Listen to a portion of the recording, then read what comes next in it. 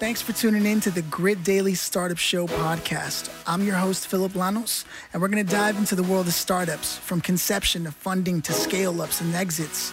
These interviews are going to run across all industries, with entrepreneurs sharing their best stories, mistakes to avoid, and even their wildest entrepreneur moments. So without further ado, let's start.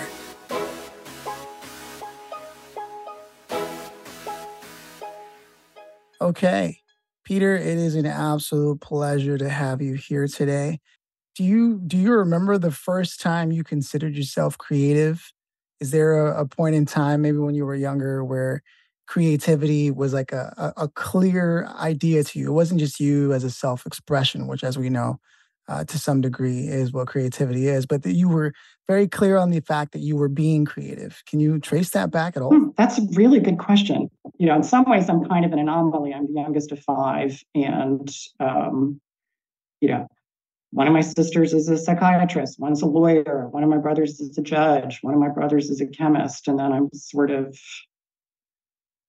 the artist and kind of the less linear path. And I think that also sort of made me realize there was something different. And it's not to say that none of them are creative. They're all very creative in their own way. And problem solving in any form is creative. I think we have an idea that creative only means, artistic expression. And that's something I really want to sort of do away with that myth, I'm so glad that you said that in the way that you said that, because I agree with you. I think the fact that everything was so one-sided that it brought you to perceive as early as possible, especially in your professional life, for where you may have wanted to go, and what allows you to look at things so differently, and why you're able to mentor people about the stuff that you do today.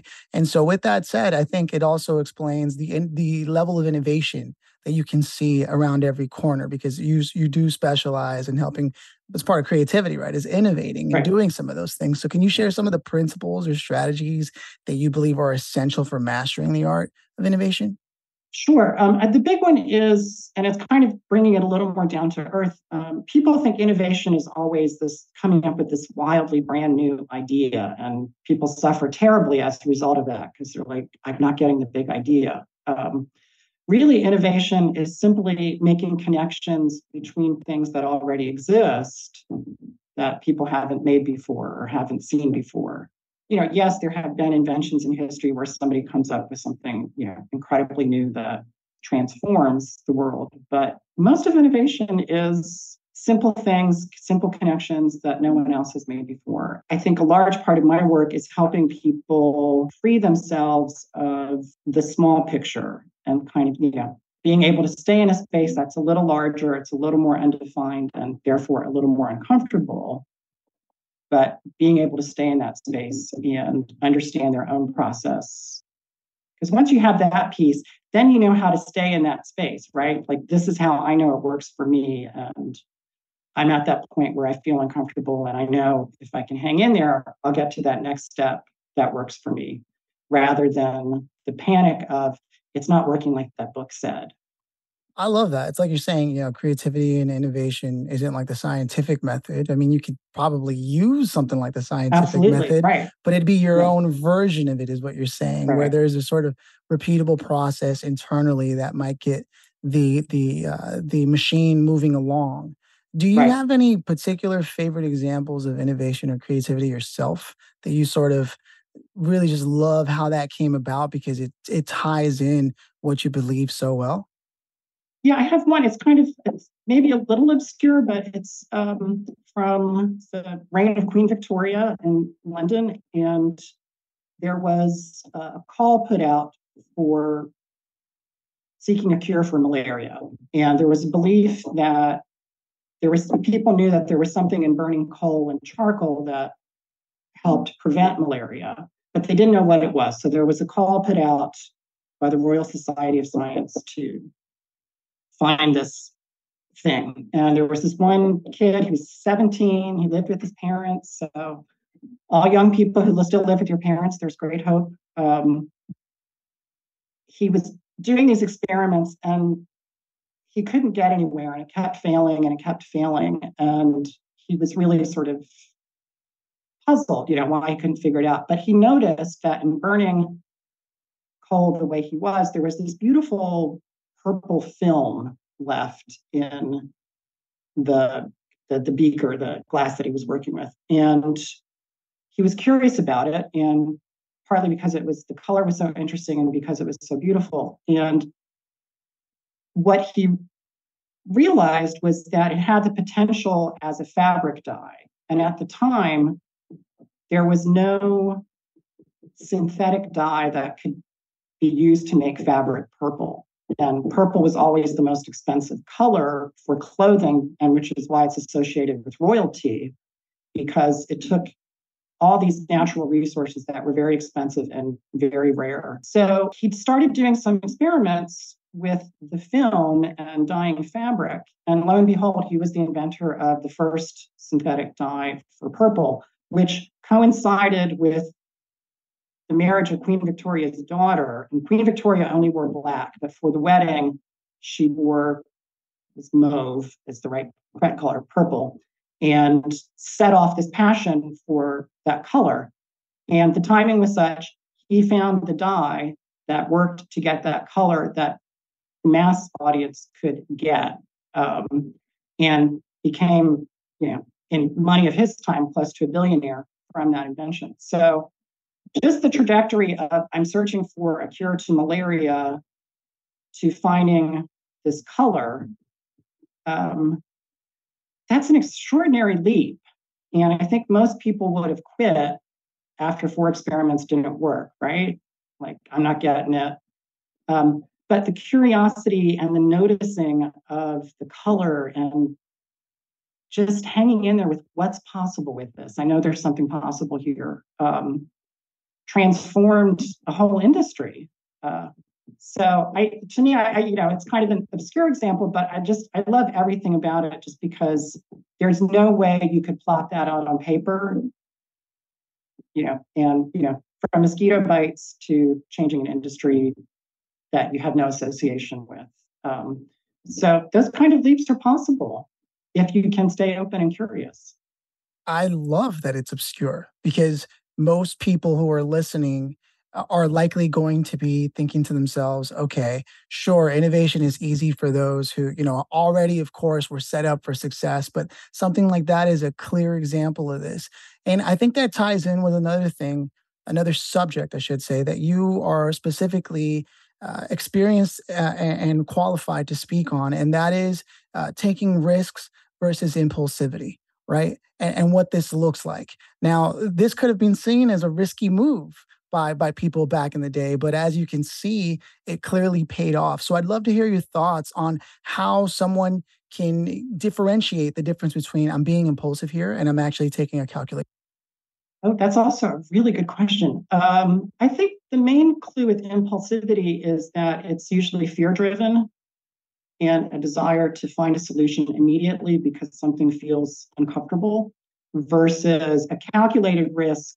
For example, most of what they do is trying to figure out what could go wrong and how to stop that from happening. And obviously, they can't imagine every scenario. But again, there is a larger thinking happening, trying to imagine as many different outcomes as possible, and then saying within that, here's a step I can take that will get us to the next thing. And I think to risk, comes in some ways out of slowness. I mean, I think, again, we always have this idea that creatives or inventors are just walking around like, I'm doing this, and, here's the thing, and this just happened.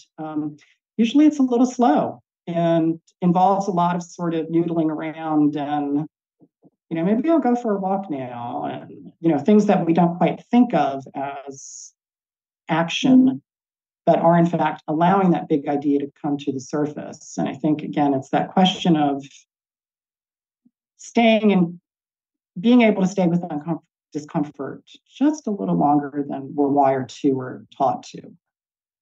This is really compelling, especially because it's like the opposite of the way society seems to be working right now. Everything seems urgent. Everything seems like now, now, now. And then you wonder why the quality of things haven't been the way they should have when back then things moved a little slower. I think you were even quoted talking about the idea of the best idea is a slow idea. Always. That slow idea usually comes out in a burst, but it's a burst that's taken a long time to get there, and often a lot of experimenting and thought and patience. It's kind of like meditation anyway, right? Like you just have to sit there. And sometimes it's boring, and sometimes you're like, oh, my brain, I can't turn it off. And then sometimes you can get in that space. And the more you're able to sit there, the more likely it is you can get in that space. And I think that's really powerful. So, That is the startup moment right there. I would say this is truly the startup moment because most startup founders are going to be feeling uncomfortable a lot of the time. There's this degree of uncertainty, which I know you speak to a lot of in your work. And I think not only having set the groundwork here in our conversation by talking about, what it looks like to be creative and how it may not be the most popular thing, it may not be the most famous thing. You may feel like you're completely a fish out of water and everything's moving slow and painfully dull. And yet, like you said, while inspiration may strike, there's also something to be said about something gradually moving forward. So, for the people who are listening, who are startup founders that are hearing all this, and at the same time, they're being told, you just got to show up every day. And then they're asked to come up with their business story on top of that, but yet they have to make money. It's like, as somebody who has experience in not only mentoring these people and getting them to speak the language of both the most creative and innovative people in an industry, but also to help them understand how to keep their career moving forward. Do you have anything specifically you'd like to say to a startup founder who may be listening, given the things that we've talked about, and maybe something along the idea of what it means to be an artist and yet at the same time a professional? first of all, keep breathing. We're never quite where we want to be. To get to the next thing requires some travel in between those. It's always possible to get to the other side of something. I think the big mistake most people make, I make it too, is not hanging in there long enough. There's a big result that we're working towards, but never lose sight of the small results that are happening every day. Those are the real markers, right? Those are the things that keep you going. And, it's like working out or trying to lose weight. You don't just drop 50 pounds, it's a very slow, gradual process, and you may not see that change happening, but it is happening. Keep breathing, stay with your story, learn your story. And shameless plug, if you need some help, give me a call. I'm here to help. I really am grateful for the time that you've taken today to stop by. There's some really powerful reminders here in this conversation for anyone who's in a startup, either well into it or just starting out. Like you said, there's something, albeit cliche, of the idea of, take it step by step. And yet, there are powerful reminders, not only from someone such as yourself who mentors people on a regular basis about this idea of if you, number one, hold yourself up to some standard that may be the exception to the rule. Good luck with that one, right? That's Yeah. one, right? The other is there have been amazing results happening from pivots that weren't even anticipated, and in the most obscure of situations, like the story with the die, right? And yet at the same time, there are also reminders here of understanding what it means to be uncomfortable versus being fear driven, and how those who can be self aware enough to catch themselves, remind themselves to breathe, as you said, and Yes. take it slow again. And just starting there, it's like you said, essentially, these small wins aren't going to be the end results. And so we're not looking for end results to be the metric that we're following every single day, so much as a key result, as they say, right? Something Right. that just shows progress has been made. And it seems like the people who can articulate those or be aware of those or define those and making that your practice every day of what defines 1% of progress seems to be what makes the most innovative, the most creative people. What is your call to action for the listener, and where should they go to connect with you? Um, I'm happy to talk to anybody. I love, learning about what people are doing. That's always exciting. So you can reach me via my website, which is it's a little bit of a mouthful, pmkcreativityguide.com, or just reach out to me on LinkedIn. It's Peter M. Krask. And those are the two best ways. But definitely go to my website. There's a little place that says, say hello and send me an email, and I'd love to talk to you. I love it. Thank you so much for stopping by and for opening the door for people to reach out to you. My absolute pleasure. Thank you for having me, Philip. Thanks again for listening to Grit Daily Startup Show. I'm your host, Philip Lanos, and I got to tell you, I'm very grateful to be able to do this, and I'm grateful that you sat through and listened to this conversation. I hope it brought you the insights you needed or the inspiration you needed to get up and get going. Big shout out to Jordan French, founder of Grit Daily. Can't wait to do this again. Be sure to subscribe. And for whatever you do, please leave us a review.